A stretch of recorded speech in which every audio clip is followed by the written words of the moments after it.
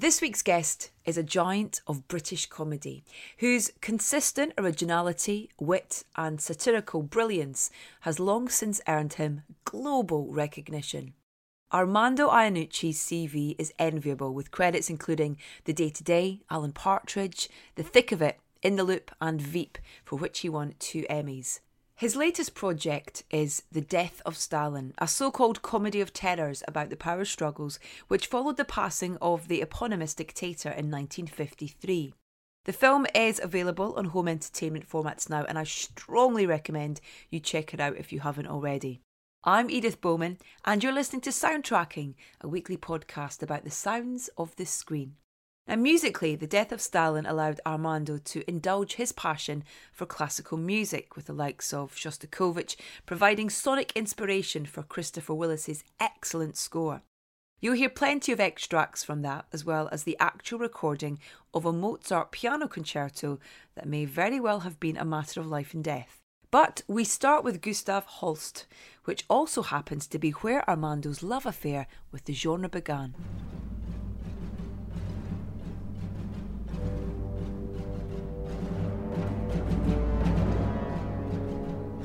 Armando, thank you so much for taking the time to chat to us. That's today. all right. Yeah. I think what's going to be lovely about this is a lot of people obviously know and adore the work that you do in comedy, both in TV and in film, but classical music is and always has been a huge passion of yours. For an early age, actually, since it was about 12 or 13, just hearing it played. I remember it was a music appreciation class. Do people have that these days? I wish music they appreciation. I think it was just a free period that they dressed up. Yeah. You know, it didn't quite fit. Detention on music appreciation. What are we going to go for? We've got this gap in the timetable. We'll call it music appreciation. Where the music teacher just played records, you know, but they tended to be classical music. And I remember the very first time it was The Planet Suite by Holst, and it was Mars, which is quite kind of, you know, when you hear it, everyone recognises it.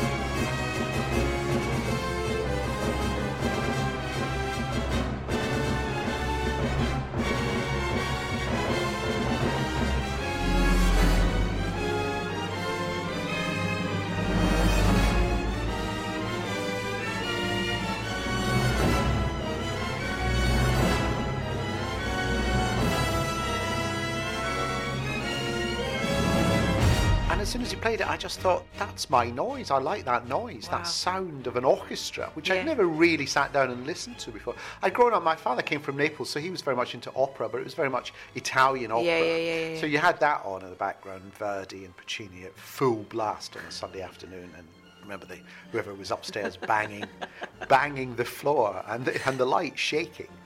And my dad just picking up a broomstick and just banging the ceiling back and then turning it further up.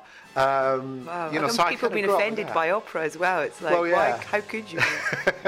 It was quite loud, and it was all day.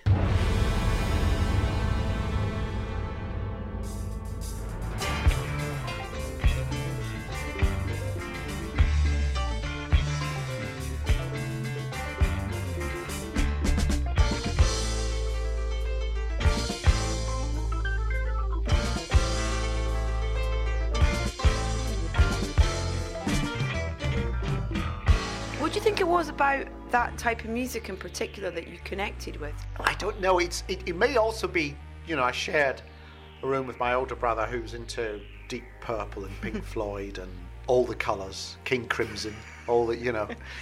Orange juice? Orange juice, no. Not too late. And a bit too early for Deacon Blue. But, you know, which was fine. And Lou Reed and David Bowie and Rolling Stones. And I sort of heard all that. But I kind of had that down as as his noise. Yeah. And I was very bookish and quite academic and, quite geeky. So I was sort of looking for my noise. Mm-hmm. And I did that embarrassing phase of doing those crossover, like Mike Oldfield, but the orchestral version. Yeah. Or Rick Wakefield's The Six Wives of Henry VIII, or something, these stupid, when sort of rock stars decided as they got a bit older that they try and be a bit more classical. Mm-hmm.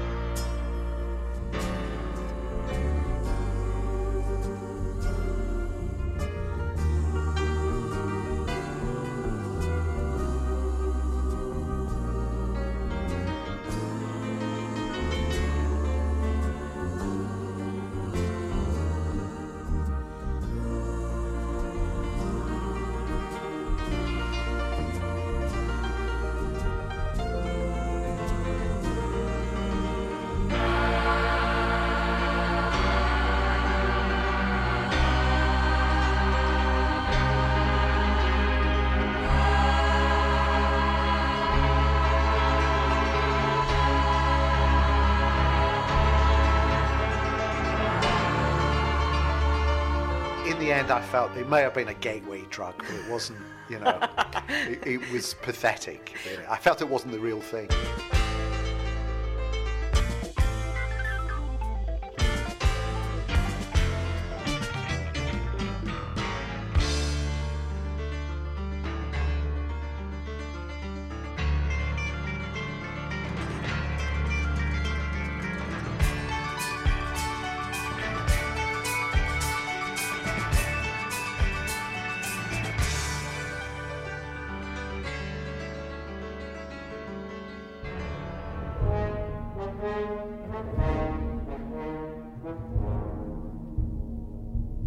I was listening to you tell this story about when you joined the library and you would go and you would pull records in the library, but you had that maximum of 2 records. Yes, I could take Marla, 2. You would kind of pour into because you had double hits. That's right. Marla did these symphonies that were 90 minutes long, so they were like a double album. Mm.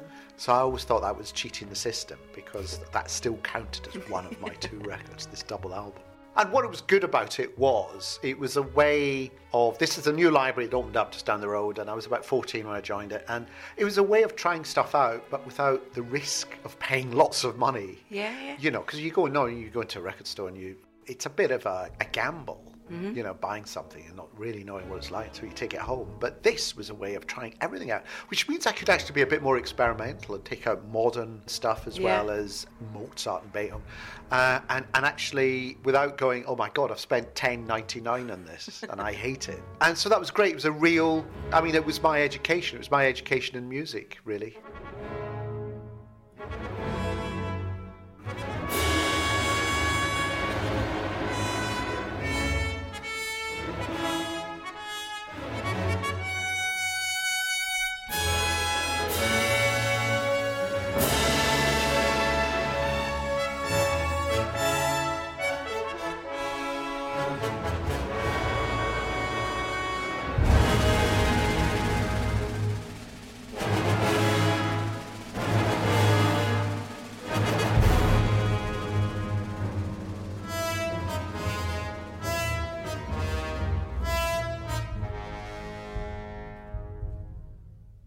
Do you think because of your love of classical music with film and score, did that give you a real appreciation of that when you started watching films? Absolutely, yes. The music is, and how a director uses music, whether they use existing music, like, Kubrick in the end, all his temp stuff is lifted from, classical, and then he can't bring himself to replace it with anything new. So there it goes, costing a fortune, no doubt, in all these.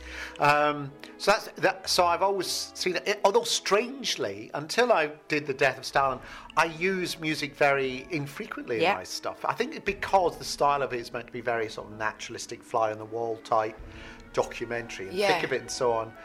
To bring music in would actually make it feel like we've sat in an edit and we've bent this round to fit our story. And I want it to feel actually spontaneous. Whereas with something like The Death of Stalin, it was set in the 1950s in Russia, and music was so important then. Yeah. And you know, Shostakovich, great symphonist, was in trouble for just writing a piece of music that was too modern for Stalin. He wrote an opera, and Stalin went to see it and hated it, and did an anonymous review in Pravda the next day, calling it more muddled than music. And Shostakovich thought he was on the death list. He would be, you know, and he spent about a year and a half with his bags packed, waiting by the door through the night, just expecting to be taken away. But his music stopped being played in concert halls, and he earned a living writing music for films. So he has a very kind of cinematic, quite a lot of Soviet components actually are quite cinematic, because they also wrote for Soviet films.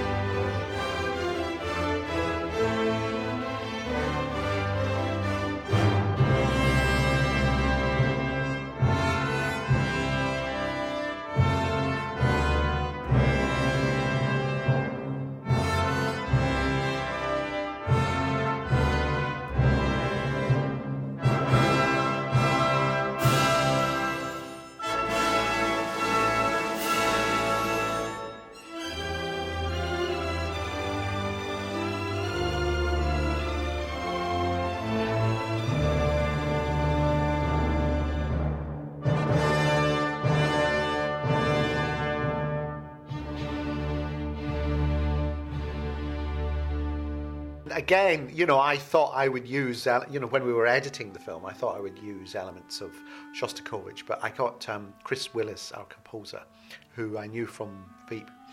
He's classically trained and he just knows the orchestra back to front, and he just went out, took out scores of Shostakovich and Prokofiev and Stravinsky and Tchaikovsky and, you know, Weinberg, slightly more obscure Russian composers, studied them, and then came up with a score that was completely new, but felt like it was of the period, but for our film, so cut it to our film.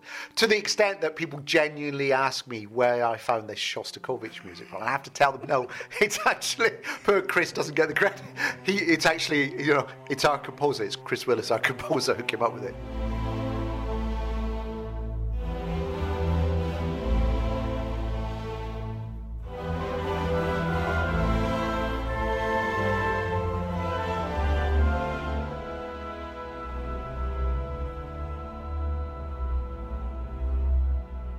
Because I remember ringing him at the start saying, look, don't be too frightened when I say this, but I want it to feel like we've rung up the Soviet Union's finest symphonic composer and asked them to score our movie. And there was a pause and he went, okay. But then he went, you know, he went fully method and absorbed it,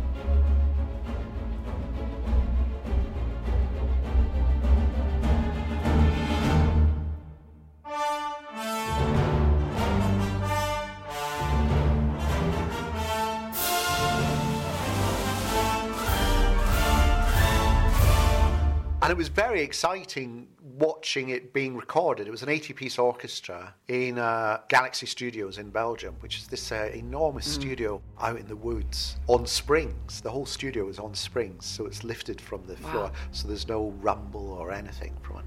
And just sitting watching this 80-piece orchestra play, was fantastic.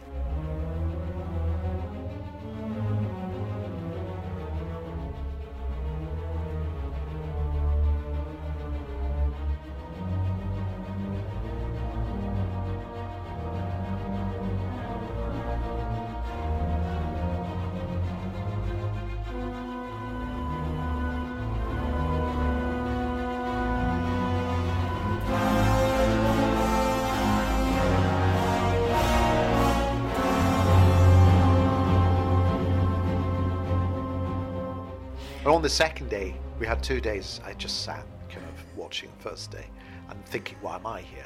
And I suppose I'm here to chip in. So on the second day, I did chip in. And I said, it was actually a piece of Tchaikovsky when it's announced Stalin's dead, and the orchestra were playing it as written. And I said, could it be slightly more droopy? Could it be kind of, instead of yada, could it be yada? And he went, oh, you want ostenuto, or is it rallentando? I can do it. He used a phrase that I can't remember now to this day. And he passed the instruction on, and then start again, and then he went yada, and it was perfect. And I thought, oh, good, I've contributed my one musical thought to this score. I love that about classical music, all this kind of language that it has. It has this language. Incredible. And actually, that's the problem, in that people feel like you have to have some kind of specialist knowledge, that you have to have a degree in it or know the history of it to enjoy it. And now, emotion. It's an emotional thing, and it's anyone who plays music will tell you it's an inner connection. It's not a connection on paper. It's not an academic, intellectual connection. It's an inner connection. And I've seen this. There's a group I kind of support called the Apollo Music Projects, and they're a charity. They go into schools, usually in a city, in London mainly, but I think they're now trying to do it across the country. Schools that don't have any music department or any, and they go in as a sort of quartet, and they play pretty serious string quartet music to like 9, 10, 11-year-olds who are absolutely mesmerised by it, because the way they engage them is they don't kind of talk down to them. They don't say, hey, we're going to do some animal noises now, and now we're going to do a big bear. They don't do any of that. They just play the music and say, if this was a story, what's it telling you? And they come up with all these elaborate stories, but they're actually listening to really complex, late 20th century music or Haydn, and it tells you actually that the fact is music isn't a spoken language, and therefore you don't have to have this knowledge of the phrases, the English language to describe it. You don't have to be able to describe it. You don't have to be able to articulate what you feel about it or what the impact is. You just have to listen. And listening is not something we do that much. Obviously, this being a podcast, this is ideal. Thanks for listening, everyone. I've got a captive audience here. But you know what I mean? Listening is not, and we do hear music all day. We go in, we've got our headphones on and our buds in, background, and background, go into a shop, anywhere. We hear really complex music behind dramas and films, but we don't see it as that. We absorb it all, but we're not really listening. So I wrote a book called Hear Me Out, which is a collection of the stuff I've written about music. And the plea really is to, almost in the same way that, people will say, eat your 5 a day or just do 20 minutes exercise a day. Just 10 minutes, pure, solid listening. Just choose a piece of music and just do nothing else, but just listen. It doesn't matter what the music is. That's the thing, something you like, or something that might have been suggested off the back of something you like. Just listen. And it's a good way of sort of resetting yourself for the rest of the day, but also just exercising a bit of your brain that you don't normally use. And that's the thing as well, is like, don't be doing anything else. So don't just put it on and make the dinner, or whatever. Just allow yourself to sit down or walk somewhere. Absolutely. I love that. Yeah. I sometimes go on long walks just knowing, because I want to listen to a sort of 20-minute piece. Yeah. No, that's not, I'm as guilty as everyone else. I have music on when I'm working. And do you? Do you use it to write and stuff as well? I do, actually. I prefer it to silence. Yeah. So that is half listening. I know I'm only half listening now. Do you think it's inspiring you? Do you think it's having? Well, I don't know if it's sinking in or something about it, especially longer pieces. The structure of it, the deep structure of it, maybe you become more aware of, because you're not focused entirely on it. So it's the effect of that half an hour that it's taken as you're writing. But I don't know. I mean, it's just something I've always I've always done, really. I seem to get more done when I put some music on. Maybe not spoken, maybe not sung, maybe not the voice, but sort of pure instrumental music.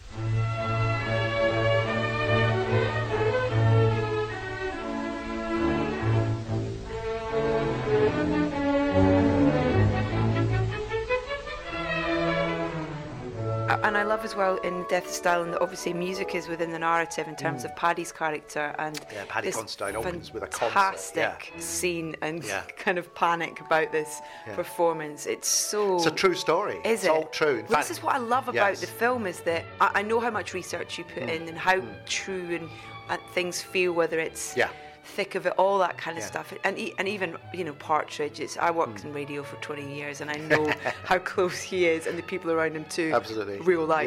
Everyone knows. No one identifies themselves as Alan Partridge. Oh, I've definitely got a bit of Partridge in me. But they always say, "But there's a guy just see him over there." I've got a friend who's like, But with this, so it was. So there's a true story. It's an opening. It was Radio Moscow were playing a live relay from a concert hall in Moscow, Mozart's 23rd piano concerto. Stalin was listening to it live in his dacha, rings them up and says, I'd love a recording of this, I'll send someone around to pick it up. And the engineer puts the phone down, turns around and says, are we recording this? And they say, no, we're not recording it. It's going out live, we're not recording it. And he thinks, oh my God, because I could now die, I could be shot. So he runs out and he tells the audience to just stay exactly where they are. They're not going home. They're going to do it again for Stalin. At which point the pianist says, no, Stalin had my father killed, my brother killed. No, I'm not going to do it. Eventually they persuade her because they make a huge donation to the church that she was quite religious. But the conductor is so nervous that he actually faints and he knocks himself out. He bashes his head against the wall. So they have to scour Moscow for another conductor who comes in and does it in his pajamas. Now, in real life, the conductor they brought in was drunk, so they actually had to go out and find another conductor. So they got through 3 conductors in real life, but I cut it down to 2 because I thought people wouldn't believe it. People wouldn't believe it. And historically, the incident happened a little bit before Stalin died, and we've made it happen just on the eve of his illness, because it was just a perfect way in to all the themes of the film. It was almost like a little overture to the movie, a little short film before the main film. With all the, a concentrated version of what you're about to get.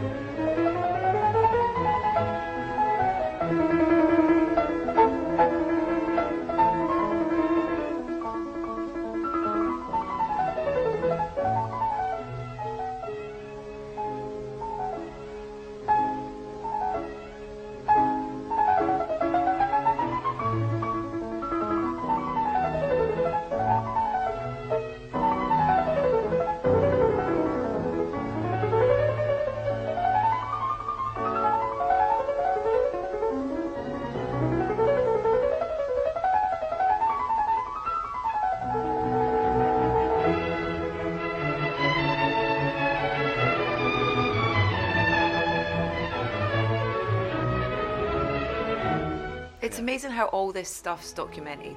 Yes. And how you find out that these little events around such a big character. And oh yes, for a system that tried to silence people and eradicate any dissent and so on. The dissent is all there. It's all written down, and it's all you can find it out. Plus, the central character, Svetlana, Stalin's daughter, wrote up about the events of his death in letters. And Khrushchev wrote, in his autobiography, wrote the account of what happened. And they kind of tally, their accounts tally. When you're, to kind of step off of music for a minute, when you script this, you write it, but you also, you encourage your cast to improvise and kind of go with it. Do you give them a start and an end point? Oh, yes. And is that kind of how the it improvising works? is more, well, there's 2 elements of it. One is I like to cast really early so that we know who we're writing for. Yeah. And we have little one-on-one discussions with them as how they see their character and whatever. So, for example, Rupert Friend, who plays Vasily Stalin's son is drunk. He's in the Air Force, heavily over-promoted because he's Stalin's son, and reckless. The ice hockey story is true as well. The ice hockey story is true. Yes, we found that in our research. So the ice hockey story. Yes, Vasily he was in charge of the Air Force ice hockey team, and they were playing Hungary. They were getting on a plane, and he was warned not to put them in the plane because there was an ice storm, and he insisted they fly, and the plane crashed, and he lost the entire team. So he then made up a scratch team out of just friends and friends of friends, because he didn't want his father to know, and it was a terrible team. But Rupert was saying he always saw Vasily with a minder from the KGB, or the NKVD as it's called then, just someone who was always there, who'd been placed there by Stalin to keep an eye on him and just make sure. So we invented this little miniature double act that runs through the film with Vasily and his minder. So we do that as we're writing. Then, nearer the time, we get everyone in and we rehearse the script, which is a way of just working out, really, what other bits of comedy we can find, or the dynamic in the room once you have all these people in the room. But we're not really changing the story at that point. So when we are improvising, it's very much, this has to happen in this scene, this has to happen in this scene, and this has to happen. Other than that, let's try some things out. Yeah. And I always shoot the script. I mean, we put a lot of work into the script, so we always shoot it. But it's just a little bit of time at the end to play around as well. Was your composer, was Christopher involved that early on as well? He was involved early on. I think he was involved early in just seeing the script early. I can't remember if because he was based in LA. He's British, but he was based in LA. I can't remember if he came to a rehearsal at one point. I can't quite remember. But again, earlier than most people do. I always feel sorry for the composers because they're the kind of, all the work's gone in and the edit's been done and everything's done, and then they're just handed the film and told, okay, off you go. And Chris was telling me about how, early John Williams, when it was pre-digital, he had to go along to a screening of Star Wars and just note down the timings when things happen, and then go away and try and come up with something. It's crazy. Yeah. And then when they're recording it, somehow get it exactly to the shot. So it's better than that.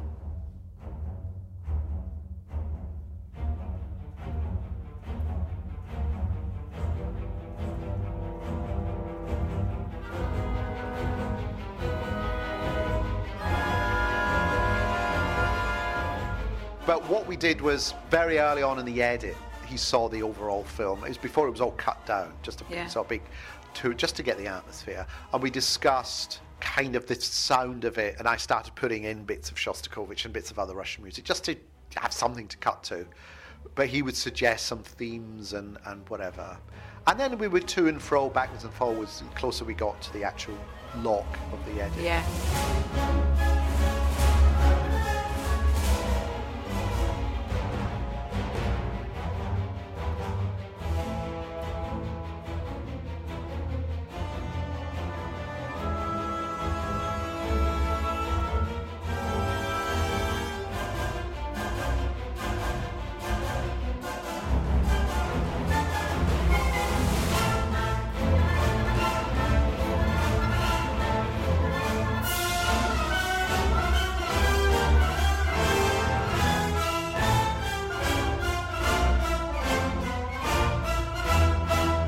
We mentioned Kubrick earlier as being, with film score. Are there any other films that you really remember kind of connecting with, kind of growing up? With the music, that's interesting. I'm just trying to think. I like films where the music is not sculpted exactly to what's on screen. I find that slightly annoying in a way, especially in comedies where you hear the music trying to tell the joke. It does a kind of and you just think, well, what's the point? What's that adding? Other than almost like old silent comedy films. It's a distraction of anything else. And I like it when directors just use music to add another voice. Yeah. To the piece. I forget his name. Director of Lobster and Janis. Killing of a Sacred Deer. Yorgos Lanthimos. Very well done. Now his use of music is really good. Yes. And it's from all sorts of different sources, but they're kind of pre-existing sources, really. And the way that he works with that, but then also with his sound design, so that almost natural sounds are part of the music. So clever. And also choosing a piece of music in advance to shoot to is interesting. Yeah. Obviously Baby Driver is an interesting example there. I've done it a few times in my Channel 4 series, the Armando Iannucci shows. I kind of knew the piece of music that was going to go with the story. Yeah. And so I kind of shot to the music. To the music, I storyboarded it to the music, knowing that it was going to hit that kind of build up and so on. And I've seen that in a few things. What was the other? I mean, I'm just going to mention. I know you didn't direct it, but Cuddly Toy by in Alpha Papa. Yeah. I mean, God bless for resonating that song. Which... Glad in the end we got the rights to that, because otherwise. Yeah. Oh, I was like so embarrassing in the cinema watching that, singing. I knew every word to it. And it's surprising that Alan has this ability. His image being one thing, and yet somehow to reclaim it in a way. He's regarded as being naff, and yet somehow by reclaiming it, it becomes cool again.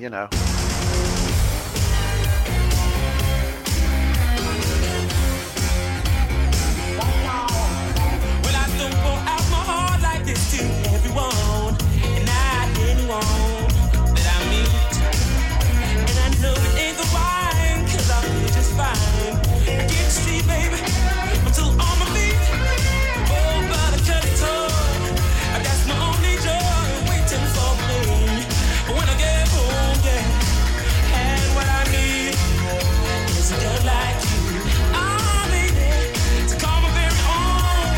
So you gotta feel me, baby.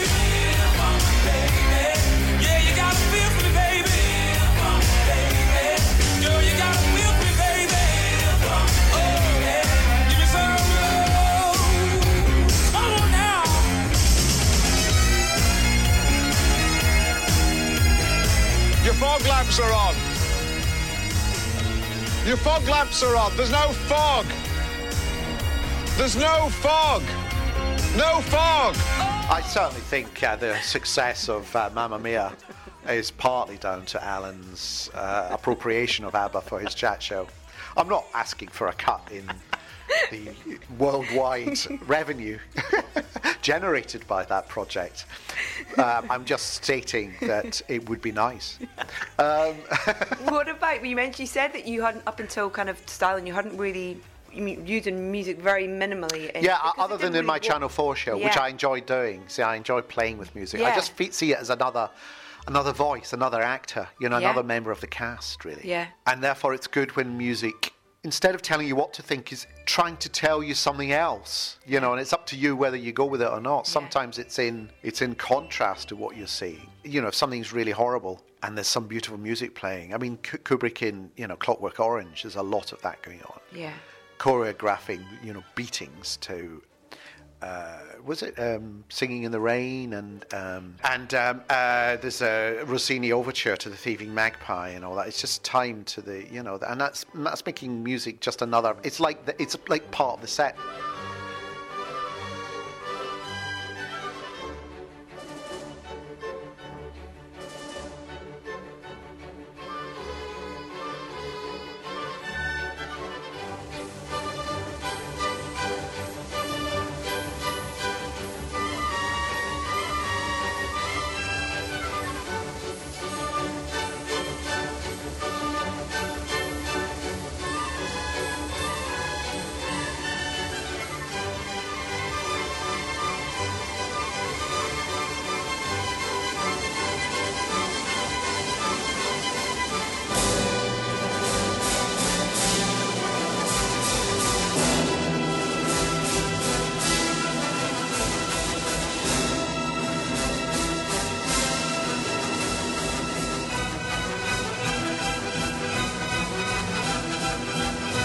And I do see film as the only other thing I can compare it to, and I've heard Terry Gilliam, who's also very good with his music, make this comparison, is opera. Film and opera are slightly similar in that opera is a combination of different art forms. It's acting, it's music, it's orchestra, it's staging, it's directing, choreography, design. A lot of it comes together, and you just need one aspect of that to be not right, and the whole thing falls apart. And it's the same with film. It's acting, it's directing, it's the story, it's the dialogue, it's the script, it's the costume, it's the design, it's the set, it's the look, it's the photography. It's again, it's the editing, it's the pacing.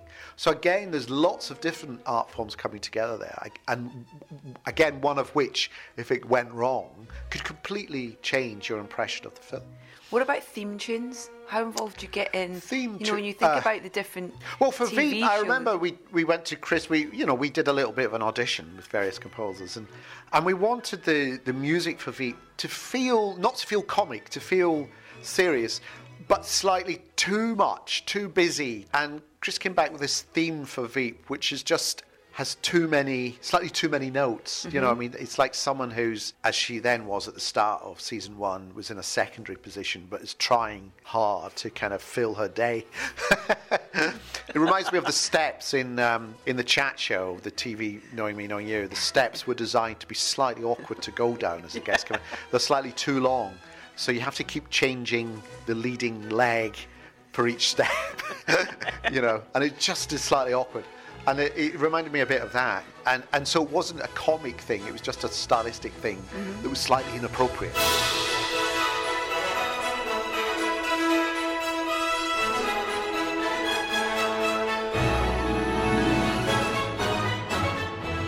Before we finish, if you were to start someone on a journey getting into the world of classical music, where would you point them to start? Oh, heavens. I know you're besotted by Bach. Bach, yes, a bit of Bach piano music. Glenn Gould. Glenn Gould was this rather eccentric Canadian pianist who couldn't stop himself humming while he was playing. I mean, he was a brilliant pianist. And he committed himself to the recording studio. He stopped performing live, so he just would do recording. But he couldn't stop himself making noises, and he had to put all sorts of muffles and baffles all round him. But if you turn up the volume, you can still hear him going... I love that. But Glenn Gould is great.